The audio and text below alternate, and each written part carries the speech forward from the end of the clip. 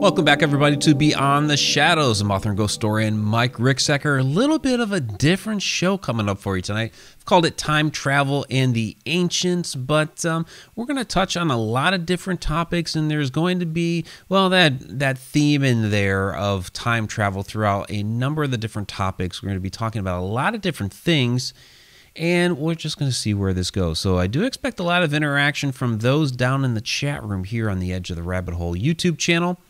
And, of course, we've got to let you know this. This episode of Beyond the Shadows is brought to you by Haunted Road Roast. It helps you hunt ghosts. That is our coffee. You can find that out at hauntedroadmedia.com. Also, my personal website, mikericksecker.com. So where we're going to start this evening is a little bit different here. So I just announced this, what was it, over the weekend. I think it was Saturday, right? And this actually plays into a lot of what we're going to be talking about this evening. And that is the Unveiling the Shadows workshop. So this is something new that I have put together, or am putting together, for this month, October 24th. You can sign up for it on hauntedroadmedia.com. It also links there on my website, mikericksecker.com. And basically, this is a much, much deeper dive into the world of shadow people. And how I'm integrating that into this discussion this evening are some time travelers, or some shadow people time travelers. And that is a topic that we definitely dive into in Unveiling the Shadows, along with a lot of other topics as well. So that's a great question. So are some of the shadow people that we see time travelers? Now, shadow people have been reported for millennia, dating all the way back to the ancients. We did a show on that a few weeks back where we got into historic shadow people, and we got into ancient Egypt, ancient Sumeria, cultures from all over the world, not really connected for millennia again, and yet they all had very, very similar stories of these different type of phenomena that just happened to call it a little bit different. They had a little different legend behind it, but they were all reporting the same thing.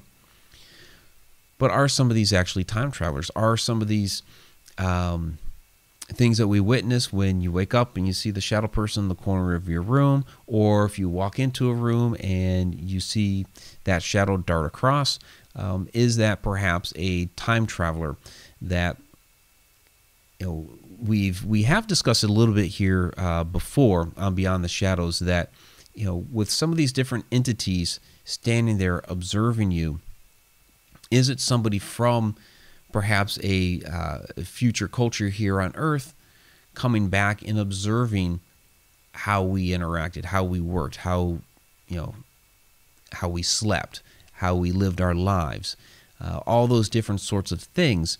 You know, those are the type of things that in our society today that we want to be able to go back and discover about our ancient civilizations. Well, at some point in time, we are going to be the ancient civilization. So some other future generation is going to want to come back and observe us. And, you know, with the way this year has gone, they may be scratching their heads like, oh my gosh, what in the world happened in 2020?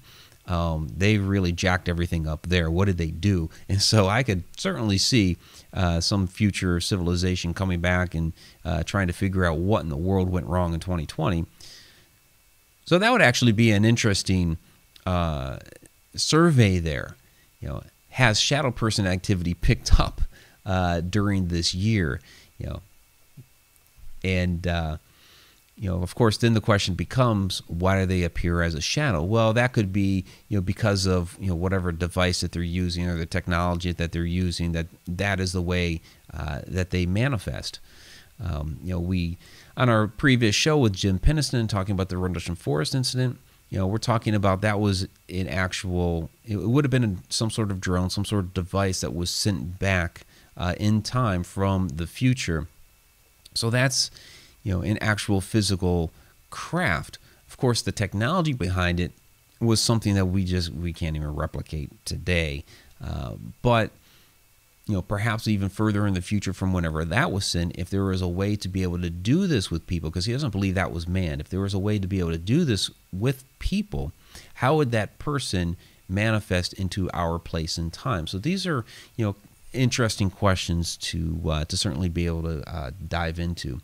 And if you have any questions out there, by all means, send them the way of Quarantine Ghost. So he'll be sending me those questions, and I'll go ahead and answer those, of course. So basically, anything time travel related, we'll get into some of the ancients here. So a bit of news that I found interesting, and this is going to play into all of our ancient time travel topics this evening. Oh, and by the way, yes, again, HauntedRoadMedia.com or MikeRickSecker.com for Unveiling the Shadows. October 24th, 2 to 4 p.m., and it is a $25 workshop. So those that are on the Patreon page, you guys get 20% off. So check that out at patreon.com/HauntedRoadMedia and get your discount. So this was some news here earlier today, and I do apologize to those on the podcast. You're not going to see the photos, but the ancient mummies that were unearthed here just recently. This has actually become quite controversial, which I find interesting, because this is something that we have been doing for a long, long time as we are researching these different ancient historic sites. So these were unearthed at the Saqqara necropolis. There were 59 coffins belonging to Egyptian priests and officials from the 26th dynasty. So basically, we're talking about from the Pharaonic late period, about 664 to 525 BC. Now, these were in amazing condition, pristine condition. And these were discovered August. Of course, it's south of Cairo. And they were just put on display. They were buried in 3 shafts, 30 to 40 foot shafts. And they were found along with 28 statues of the ancient Egyptian god Seker. So this is what was very controversial, is when they opened these up. There's a lot of people that believe that they should not have done that, that this is actually... what do I want to say? That it is very, offensive, really. Again, we've been doing this for a long, long time. It's very, people are saying it's very disrespectful. We should let the dead lie. And I understand the controversy within that, because they were laid down to rest. And, of course, it was the belief that this was supposed to send them along into the afterlife. The problem here, of course, is if these guys don't do it, and these mummies, these sarcophagi, are going to be put into a museum. If they don't do that, somebody else will, and the somebody else usually is not a good person. So one of the problems that the archaeological community, historians, really us who want to be able to learn and research about these ancient cultures, one of the problems that we've had over the years are with grave robbers. And grave robbery has been going on just as long as people have been buried. That's always been going on. And one of the problems with Egypt, especially back in the early day of archaeology, was being able to find tombs that had not been robbed. So they'd go in there, you could see the tomb, but there was nothing in there because they had already been robbed. So to me, it's a bit of a safety measure to go ahead, get the sarcophagi out of there. Yeah, we kind of understand that that they were supposed to be there forever, but if they don't disturb them and put them in a safe place, somebody else will disturb them and not take care of them. So, so they are going to research. They are going to open them and research and discover some things, and maybe we'll learn some other secrets from the past that we didn't yet know. and maybe get a few more insights into the ancient Egyptian culture, which a lot of people believe that go back further than what we currently know. And we're going to get into I'm going to basically come back around on the ancient Egyptian mummies and those sorts of things a little bit later here as we get a little bit deeper into the time travel topics. So I'm not going to dive into all of that just yet. Okay. So we do have some questions coming in. Betty Lange, grand old folks. Mike, do you feel that authors of the past were asking the same questions about time travel? They very well could have been, and I am going to get into that. I believe they may have even been able to harness time travel, or at least be able to. I believe they've observed it, but there is a possibility that they're actually able to harness it as well, and we'll get into that here in a little bit. From Alina the Fam, Mike, do you believe in Egyptian curses?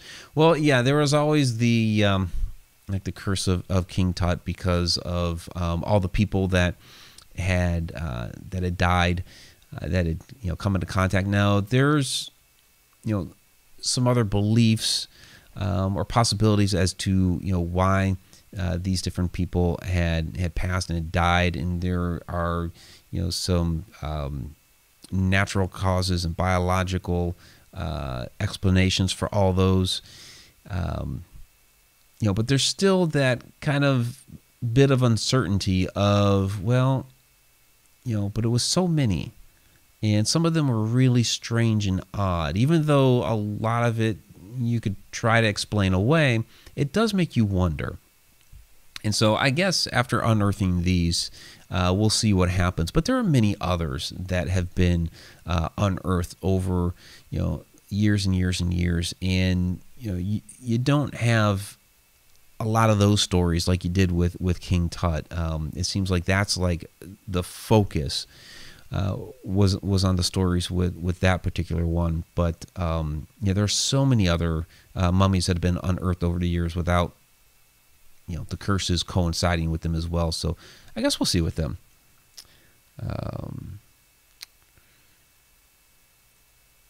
All right, Tom McNicholas, why wouldn't they try to help us and change the future instead of just observing? Well, it's kind of interesting, Tom. Okay, like with Jim's the Rendlesham Forest incident. If you get, and I'll shout out his book here again, The Rendlesham Enigma. Diving deep in this book and getting into his hypnosis sessions, we're just to try to help him with sleeping. He was, for years, he was waking up with severe nightmares, couldn't get back to sleep. He had reached such a point of sleep deprivation that it was physically hurting him. And basically it was kind of like a last-ditch effort by the doctors. There were different medications they were trying to prescribe him and all sorts of things that they were doing. And so it was really kind of a last-ditch effort to let's go through the hypnosis. Let's see if there's some underlying trauma there from earlier in your life that maybe we can get out and try to help you cope with if it's there. And so it's just a handful of sessions. And what was interesting was that that what was coming back from the future was they were trying to get different chromosomes and human DNA to help with progressing the future. Apparently there's something wrong with a future race of humans, and so they're coming back to try to get some medical help subtly, but they don't want to change a number of things here in the past. And there could be all kinds of reasons for that. Maybe paradoxes created. We don't know for certain why, because we haven't been able to sit down with one and ask, okay, why don't you want to change anything? But they don't, apparently. So, but if we were to go back into the past, would we necessarily want to make ourselves known to those people in the past. It might freak them out.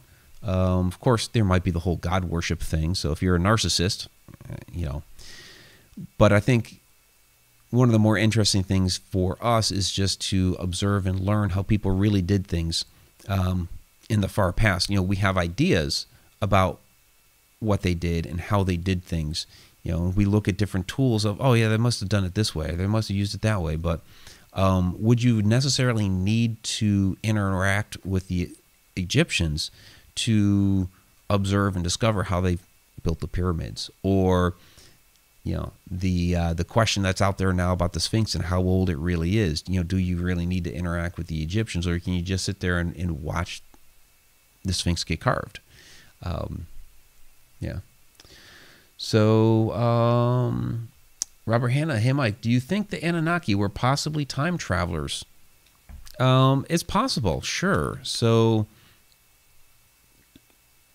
there are a lot of different theories about the Anunnaki, ranging from aliens to gods to interdimensional beings to all kinds of things. Could they possibly have been time travelers?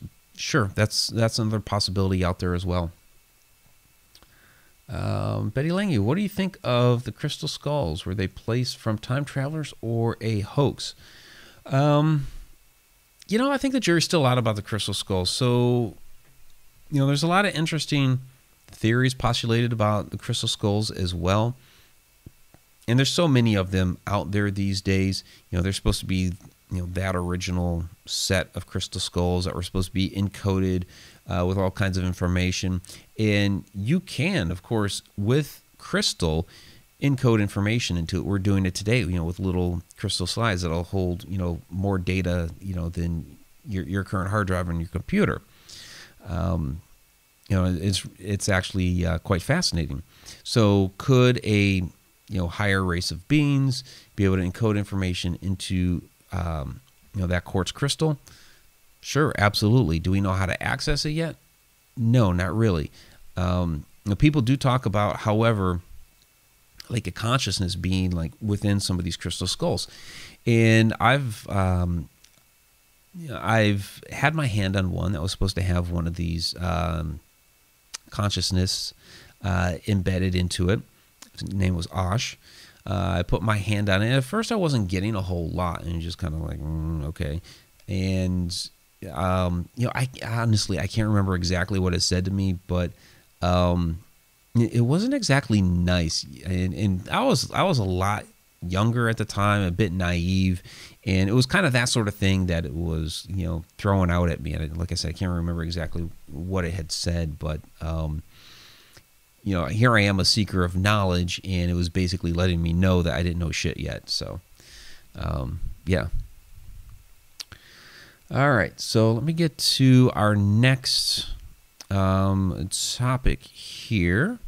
So I wanted to get into, and Victoria, if you are down in the chat, and I'm sure you are, Thunderbirds. So this has been coming up quite a bit lately, Thunderbirds. This photo here is not actually of a Thunderbird. It's kind of worked as a stand-in for Thunderbird topics for a lot of people over the years. This is actually a large bird, and that's Dr. Kenneth Campbell standing in front of it. It's actually the largest known bird, the Argentavis magnificens. So basically, it was found down in Argentina. It lived about 6 million years ago during the Miocene period. It was discovered decades ago, but it was formally described in 1980 by Dr. Kenneth Campbell. But basically, it was almost the size of a Cessna. It had a 23-foot wingspan and weighed about 150 pounds. That's a big bird. So, if you're looking for a lot of turkey for Thanksgiving, there you go. But it's kind of a stand-in for Thunderbird. And really, with a bird that big, think about it. If a bird is going to extinct, because obviously that went extinct, at some point as the numbers dwindle and dwindle and dwindle, and you don't see them very often anymore, like maybe every once in a great while, it'll, one will come through the area. Does that explain some of the Thunderbird legends? That maybe, a couple of stragglers of these are still hanging around, and, your tribe hasn't seen them for a long, long time. There might still be some legends of, I remember when the big birds were around, all of a sudden one goes overhead. And then you call it, maybe they call that the Thunderbird. But there are a lot of different supernatural legends around the Thunderbirds as well. And this recently came up. And I did want to mention real quick, there was another in Arizona territory in the 1890s. So there was a group of cowboys that took down, they discovered some large winged creature. They originally described it as 190 feet with the wingspan and all that.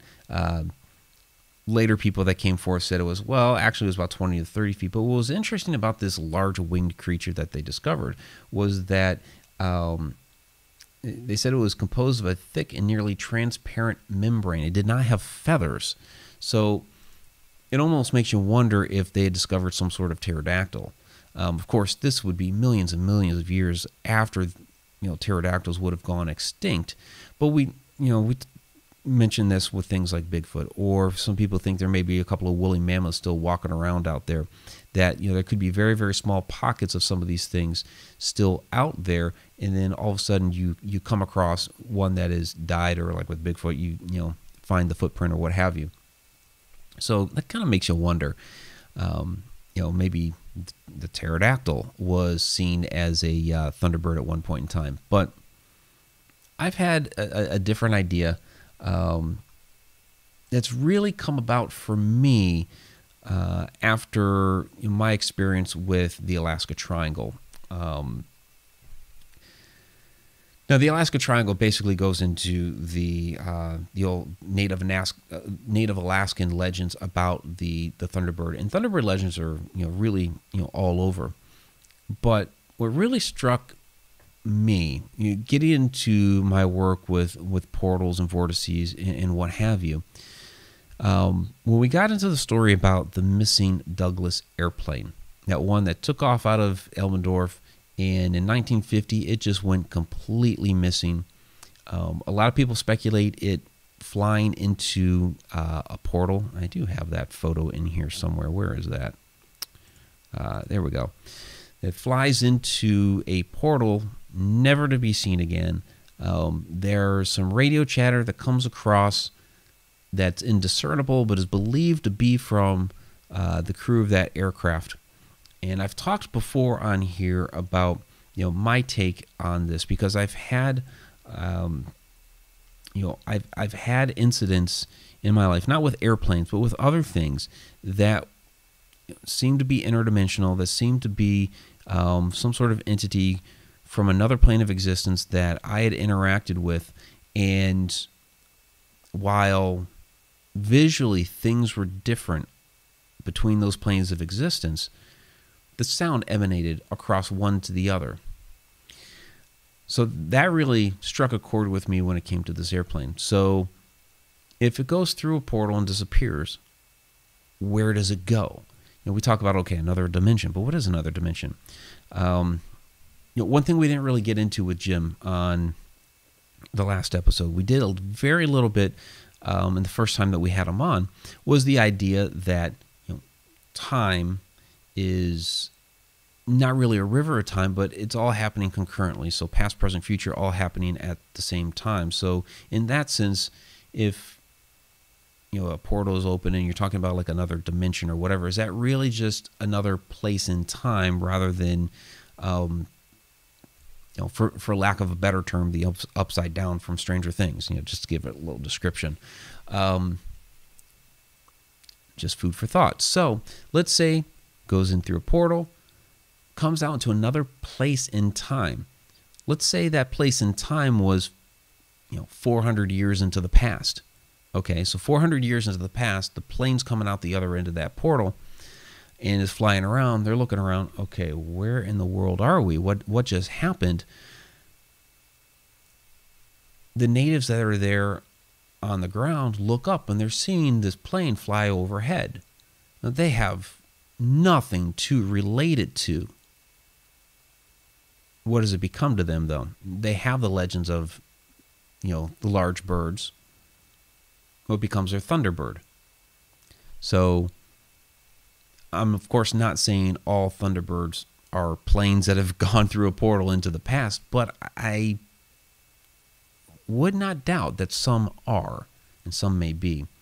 So from Victoria Monday, and I had asked her to chime in on the chat on this because we had actually a little bit of a discussion before the show on this, which was kind of interesting. So she says, Mike, I feel that Thunderbirds are actually travelers in suits. The Native American bird god looks like the glyph on Jim's book. So, she's talking about the glyphs here on the front of Jim's book, the symbols that were on that craft that he touched in the Rhododendron Forest.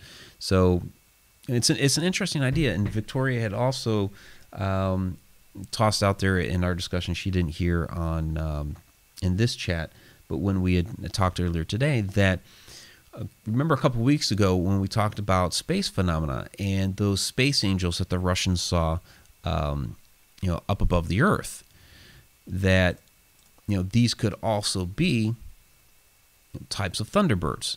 So out there in space, if they're interdimensional, of course, being out in space, they're not going to be, at least as far as we postulate and theorize, they shouldn't be hampered by things like gravity and lack of oxygen and what have you. The fungi, didn't they detect the black box pinging from somewhere down in the ocean? Well, you're talking about couple things. You're talking about 1950. This is about the Douglas.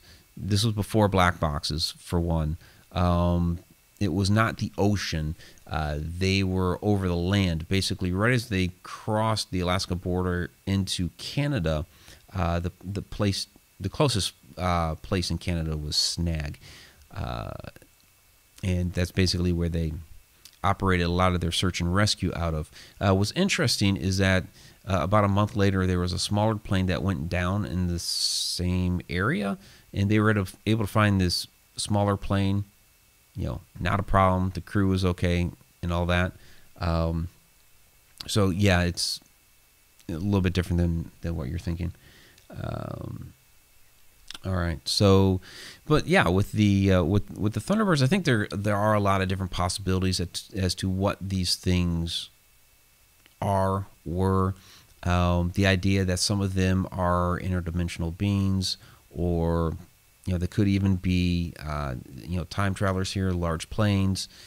I think it's a lot of these different things, and I think some of them were actually natural large birds. So I think it's a mishmash of different things here. They're all being described as the same thing because that's what people are relating it to, because these things are not seen very often. So if you have a legend coming down of, there were once these large birds, and then all of a sudden you see something like this large light being with the wings and all that, then they're calling it angels up in space.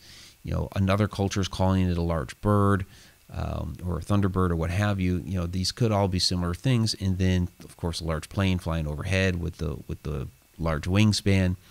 So these could all be different things, but being described as the same, or at least very similar. So it's interesting to consider, at least. So fungi, why not dragons? Why not dragons? Different cultures call things different things. So some of these things in another culture could have been called dragons. It's kind of like, okay, when I go into shadow people, okay, and I've talked many times before, unveiling the shadows. It'll be in this course. When I get into how all the ancient cultures described old hag syndrome, and they all had a little different variation on what it was, and they called it something different, and there's a little bit of a different legend behind it and all of those things, but they were essentially describing the same type of phenomena, just a little bit of a different spin here and there. All different cultures for millennia. but yet it was still the same thing. So, the idea of dragons could be a similar type of thing as well. So, Victoria says, Mike, the cosmonauts saw 7 space angels, which looked like the now bird gods. There are 7 archangels. Pleiades is known as the 7 sisters. So yeah, you're seeing the correlation of 7, 7, 7, 7, which is interesting. I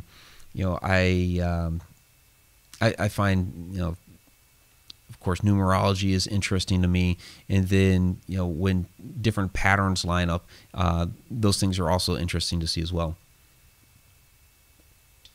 So there could certainly be some correlation there.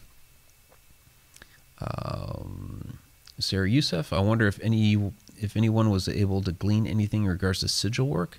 I'm not sure if anybody. I'm sure maybe somebody did do some sigil work there, but I am not sure. And what those results would have been, I'm not sure either. But good question. All right, so that's our little foray into Thunderbirds. Where I wanted to get to from there as we kind of go down the rabbit hole. Let me bring up the next set of photos here. I'm sorry for the podcast, you're not going to see that. So, how would a future version of humans interact with us via time travel? So, this is kind of interesting, and really there's a lot of different theories as to how time travelers from another place in time would interact with us. What we heard from Jim earlier today is that what he interacted with was a piece of technology that seemed to be from the future, and it basically imprinted information into his mind. So that's one type of interaction there. So what I do find interesting, I'm going to get into Interstellar here a little bit, because I think it's an interesting interpretation of how time travelers, because we're dealing with people outside the realm of time, and Cooper ends up being the time traveler and kind of forced into it, really. And so they use the concept of the Tesseract, which to me is kind of a clumsy way of identifying another dimension around ours, because basically, we're in the 4th dimension, which is basically time. So we're able to physically see and interact with all the dimensions below us. So like a point, a line, a plane, mean a flat surface, and 3D figure we're able to interact with. Well, what the Tesseract does is basically throw another 3D object on top of the 3D. So I guess that's kind of maybe one of the limitations of us only being able to see and interact with what's below us. So the other thing that Interstellar uses is gravity, and they put these two different concepts together in order to be able to interact over time. That basically they remove him from the river of time, put him in their 5th dimension, so that they can pick out. So he can pick out a point in time to be able to interact. And he basically becomes his daughter's ghost as he manipulates different points in time to send information. And so this is kind of their concept. I mean, it's in a film, but it's their concept of how a person at one point in time would be able to communicate with a person at another point in time. So that here is, and this is what Interstellar did, again, with the podcast, you're not going to be able to see it. This is what Interstellar did with building their Tesseract. All those little, basically you see it as little boxes. It's a girl's bedroom every moment in time, and he's able to interact with those. Again, it's, as far as our understanding right now, or well, I'd say understanding, but really our theories right now, and then the technology that we have to be able to render something like this to a movie screen, it works, and it of course worked to drive a plot. Again, I think it's a little bit, it's a little clumsy, but it works for storytelling. And again, it asks the question, are we our own ghosts? Which, throwing another movie out there is, kind of like The Others, where, they didn't realize that they were the ghosts, and it took them basically the journey of the movie to figure out that they were, and that what they thought were the ghosts were actually the people that were still alive.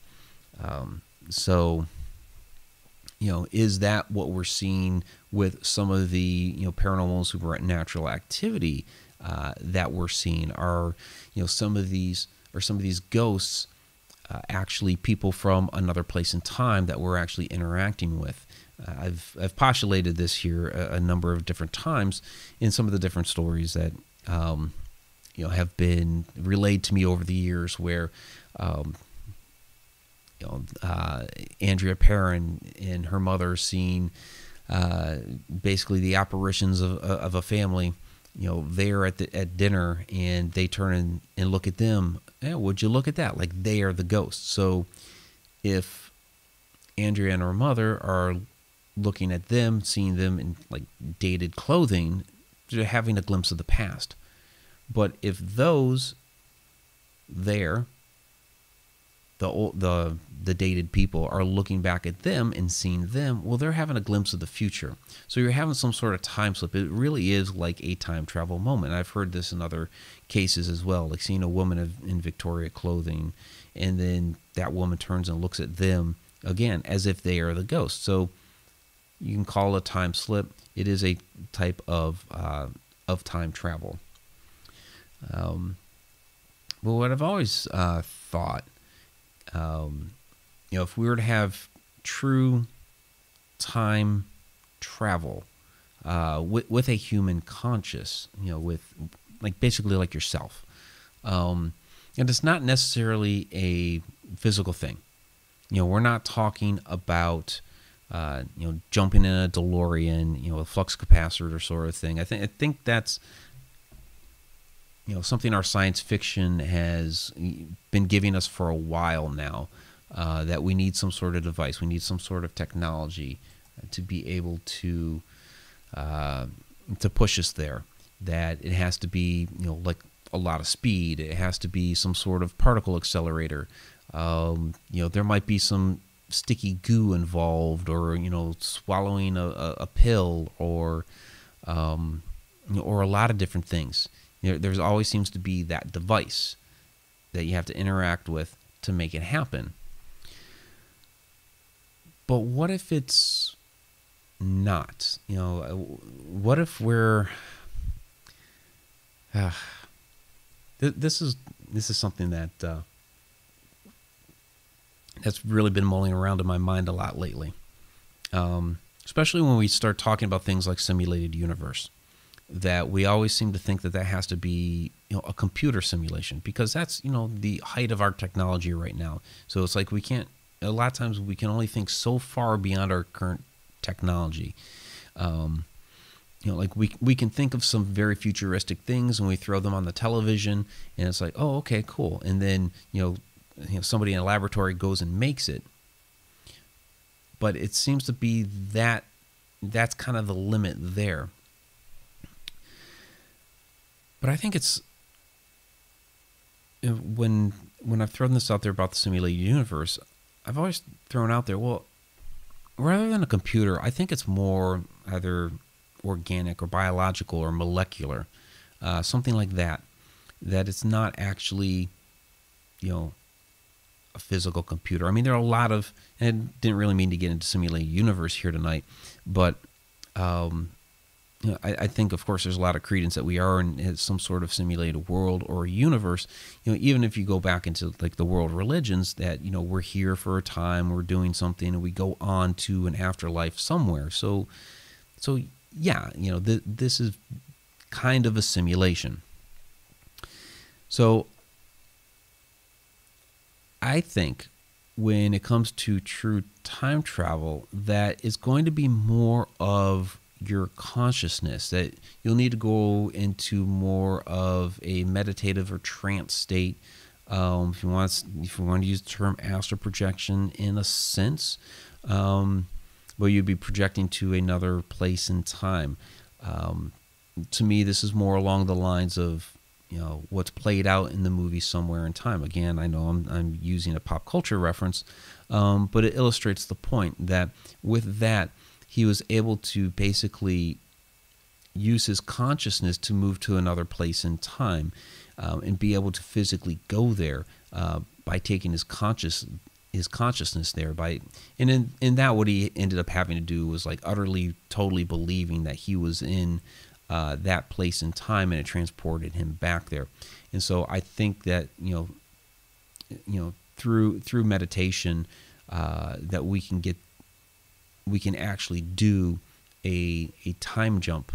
And so where I was taking some of this with the ancients, and the question was brought up earlier, was that, and I did forget to grab a couple of photos here. So, because I was going to get some stuff like, the pyramids and Stonehenge and what have you. I think the ancients knew how to do this to a degree. So it was asked earlier if the ancients knew how to time travel. And with the ancient sites of power that we've seen around the world, like I said, Stonehenge, pyramids, all that sort of stuff, we know that they were tapping into the Earth's energy grid, the energy out of the Earth, hitting those telluric currents and using that energy. We've seen it play out in other ways. That vortex energy coming up out of the Earth's magnetic core, creating those portals, all of that sort of stuff. And they knew how to utilize it for things like healing. Of course, it was used in different ceremonial purposes. They knew how to use this energy to enter into higher states of consciousness. Well, what if one of those higher states of consciousness was being able to transport into another place in time? What if some of these different visions that they were having and things that they were coming back and reporting, were actually visions of the future? So going back to what we had here with with the mummies, right? What if, because the afterlife was so revered in Egyptian culture, it was like their entire life was focused on getting into the afterlife and moving on. It was like, your entire life was basically preparation for death. But why? Why was this so important to, do all this preparation for the very last moment, of your life? What did they think that the afterlife was? And we hear about, as above, so below. So, okay, they believe it's another version of, here of Earth, right? Okay, so, but what did that look like to them? Well, a lot of the, ancient priests and shamans and all that, they were using these, different techniques to enter into these higher levels of consciousness. And of course, again, using these ancient sites of powers to do so. Well, what if during some of these times that they did this, they actually transported themselves in time to another place and observed that and believed that to be the afterlife, that maybe they weren't necessarily seeing, another dimension or another,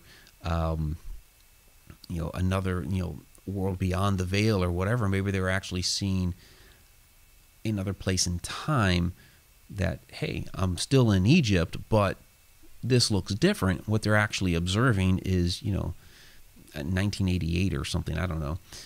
Just throw out a random year. We've heard stories from our friend Freddie Silva being inside the Great Pyramid And they actually got a moment in there. He and the small group that he was a part of, they actually got a moment in there to be alone when the lights went out. And it was a very fascinating story. It's on, that was our first interview with Freddie Silva. So that's back on the Haunted Road Media YouTube channel.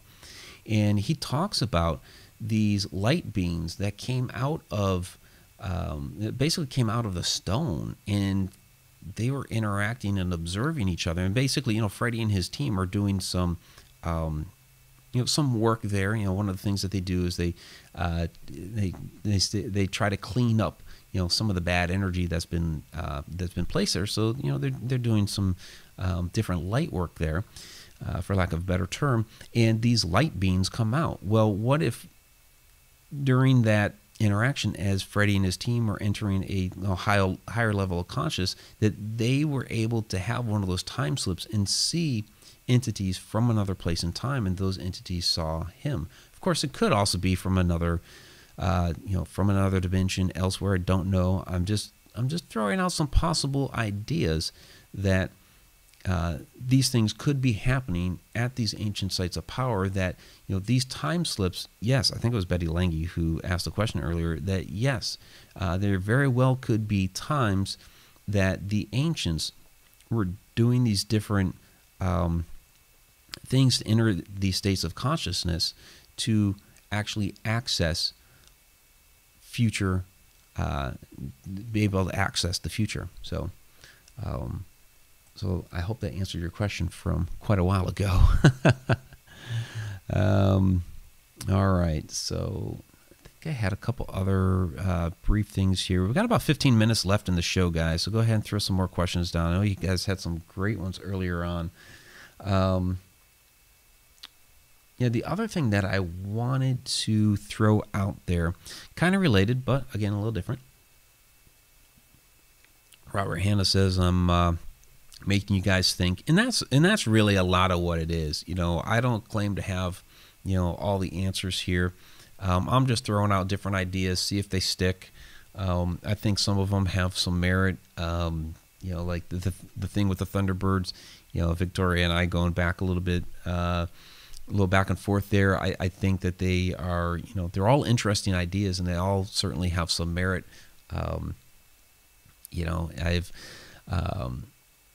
I've always thrown out there that I reserve the right to change my mind, but for me to be able to change my mind, I have to have some ideas first. So I just like to ask the what if question. So what if these ancient priests and shamans were doing this sort of thing back then, and boom, entered this state of consciousness that took them to another place in time, because we've seen it now when we look back and we see, oh, there's a woman in a Victorian dress.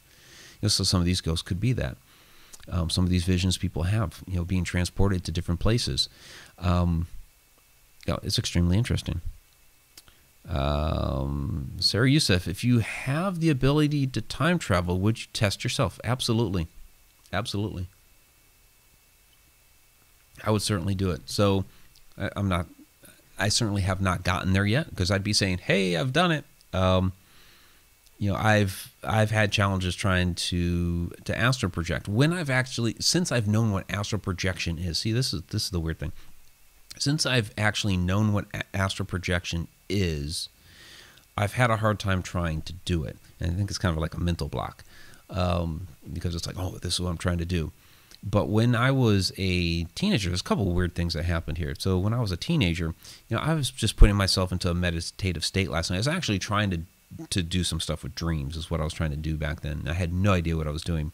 And I got to the point where I was actually feeling these waves up and down, up and down, up and down as I was going into this meditative state. And I started to feel like this bit of electric feel. And I scared myself. I'm like, oh my God, what am I doing? And talking to people years later, they were like, yeah, you were just on the verge of having an out-of-body experience. You were just about to go OBE and astral project. I was like, oh, wow, okay. I haven't been able to do it since. The other one where I entered into a trance state and was able to manipulate my environment was, I know this isn't really time travel, but it is related because I'm talking about using your consciousness to time travel. and that the ancients may have done it. The other one was I grew up Catholic, and I was going through my different, things that I had to do for confirmation when I was in high school. And I can't remember what this mass was that we were going to. I was there with my confirmation sponsor, and the priest is doing the mass or whatever. And my sponsor's next to me, and I think we were kneeling at the time, and I'm looking at this candle that's over a couple pews back. There's actually nobody in front of me because it was kind of a sparse number of people. And over by the baptismal, there's this candle, and I'm looking at the flame, and I'm getting entranced by the flame. And as I'm looking at it, in my mind, I'm saying higher, higher, higher. And the flame is going higher and higher and higher and higher until I finally dawned on me, oh my God, what am I doing? Because I was making the flame go high. And right when I did that, oh my God, what am I doing? Boom, flame came right back down. So it was actually, I think you guys, probably some of you are like, yeah, right. But seriously, I was in that moment with this meditative state I was putting myself into, was making that flame go up with the power of my mind. So it is possible. All right. So Sharon Lane, is Mothman a dimensional time traveler? One of these days, I'm going to do a full thing on Mothman because there's a lot of interesting things when it comes to Mothman, and whether he's interdimensional. Some people think he's an alien. Some people think it's something to do with the government because the government agents have been all over the thing. And there's so many reports. So I do think that it is some sort of legitimate phenomenon. I'm not going to say that Mothman made the Silver Bridge crash, but I think there's certainly something to the Mothman sightings, absolutely. But that's going to be like a whole nother thing one of these days. All right, so the other thing I wanted to get into here real quick that does in a way kind of play into a lot of things that we're talking about, because I talk about how all things are connected. So this thing with Venus here and this possible sign of life on Venus. If we could time travel and we go, let's go, several million years into the future, would we actually see Venus as another Earth? And so for those of you that don't know, there were some different readings that came out of Venus that there is, some bacteria. Venus is an extremely harsh environment, but they've come up with some readings that there is this bacteria at a certain level in the atmosphere of Venus that's basically giving off basically it would be a foul gas, but it would be made by bacteria, and of course bacteria is a living life form. So they're saying, okay, there is some sort of a life on Venus, but the climate there is so insanely harsh that right now it's not going to support life. But if you could time travel and watch the evolution of our solar system, what would we actually see? Would we see Mars with life? I think so. I certainly think it did have life. That asteroid belt between Jupiter and Mars, did that once have life? Was it actually, did the asteroid belt have life? Was it actually a planet first, and did it have life? If you think about the formation of the solar system and how everything was so hot at one point, and then it cooled off and cooled off and cooled off. Right now the Earth is in the Goldilocks zone. So would those other planets at some point have been in that Goldilocks zone to better be able to support life? Like whatever that planet may have been between Mars and Jupiter, to Mars, to now here, to maybe Venus in the future. Of course, eventually, the sun will expand and annihilate everything in the solar system. So I've been saying for a while now, we do need to eventually figure out a way to get off planet, if not due to the population issue that we're going to have here at some point down the road. But at some point, of course, the sun will destroy us. But it does make you wonder about what has been passed down through the ages, through our different cultures, through our ancients. Is there some sort of message that's been lost, that's embedded somewhere, that not only came here from Earth or came from another dimension, which I do believe they all have, but also from the other planets in our solar system? And of course, many of you will also say from the rest of the universe as well. We have been able to draw connections to different star systems, light years away from here. I'm just trying to stay a little local for now. So, I think it's absolutely fascinating about how all of these different things are connected. And if we are able to use our consciousness to time travel, what could we actually possibly go see, and what could we learn from that? If these planets did exist with life before, and we could go back and see that, what could we learn? Because obviously something happened there. If they did have life, something happened there where they no longer had. So could we go back and observe that? Going back to the observing shadow people, could we be a time traveler, go back to Mars millions of years ago as a shadow person and see exactly what was going on there, and maybe be able to learn why that failed, to be able to help ourselves now so that we don't make the same mistakes. So I think that's also, I remember Tom McNicholas asking earlier, why just observe? And maybe that's it. Maybe you don't want to, really interact with what's going on there and change things. Maybe there's just something about watching that you're learning to help yourself later on.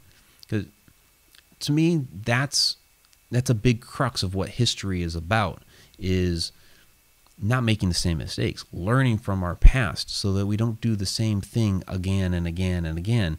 We as humans we have the propensity to make the same mistakes over and over and over and over again. So because we have such a short memory, or we have such short lives, whatever it is, we kind of lose it. We see in our society today, the same mistakes that were made, like 50 years ago, and we're like, what in the world? I thought we learned from all this, and we're doing the same damn thing again. And here we go round and round and round. Well, what if we could go back and learn and save ourselves from making the same mistakes now, or at least try? I think that's the thing, is that humans, we will always try to not. We always try to learn, and we always try to not make those mistakes, even though we are human. We are going to make mistakes anyways. I think it's interesting with Jim's story, Jim Penniston's story from Rendlesham, that it sounds like he interacted with a future version of humans that are trying to go back, and they're trying to get something from us to save themselves now. They don't really want to change much here, but they want to be able to save their future selves, and they need something from us now. So maybe that's a part of it down the road too, that we do these different traversing the different millennia to be able to try to help ourselves. Certainly feasible. So Robert Hanna, hey Mike, did you ever hear that outlandish time travel story that this guy was taken to the moon by the Men in Black and was there for years on the base and then went to Mars? There's a lot of crazy stories like that. There's stories about there's guys that claim that they were grown in petri dishes and sent to Mars to be some sort of warrior and fight the aliens up there. And I have a hard time with some of that stuff. I'm not saying it's impossible. Obviously we're talking about a lot of these things, so we must believe that a lot of things are possible. I just have a really hard time with that because I need a little bit more for proof on that, I guess. When it comes to some of these other things that we've been talking about, we've been talking, time travel, but in a lot of ways we've been talking about human consciousness and the way that we interact with our environment, and different things that we've seen, like shadow people and ghosts. We've talked about we've talked about ancient sites of power, and we know that those ancient sites of power and the energy have been used for different things by ancient cultures throughout the millennia, that these ancient cultures have had certain beliefs about the afterlife and where do they come from. And so those have a bit of tangibility to it. When it comes to some other stories, it's like, well, yeah, I don't even have that little inkling there of anything to go with it yet, other than, okay, you want to say Men in Black? Well, yeah, there are government guys that are dressed in black and wearing hats, and we did a whole thing on Men in Black before, and I think there is some plausibility to the Men in Black, whether they are government agents, which I think most of them are, or are they from another dimension or some sort of time traveler or whatever. I think a few of them are, but I think most of them are government agents. And yeah, they do want to hide things and keep things from the rest of us. And I mentioned it in Jim's show when we had Jim Peniston on for Edge of the Rabbit Hole, that the idea of, as a society, withholding information or spreading disinformation as this idea that we're trying to protect ourselves, and basically what it ends up doing is it ends up holding us back, which is really a shame that in so many ways our society is held back, because the powers that be are trying to keep things from us. And so it's supposed to be some sort of protective measure, but really what they do is they slow down our progress, and we end up stuck and spinning our wheels, which is a real shame. And so hopefully we can take what we're learning here now and be able to progress our consciousness. I think that's a lot of what we're doing now, is we're trying to come back to our roots. As humans, we're doing a lot these days, learning more and more about how the human consciousness works, and how we can tap into different levels in different areas of the mind, and different areas of the universe. And I think that's going to be very, very important moving forward. So we are basically at the end of the show here, guys. So let's go ahead and wrap it up, because it's after midnight in the East, the podcast version. Well, I don't know what time it is for you guys at this point, but we've been going a little while now.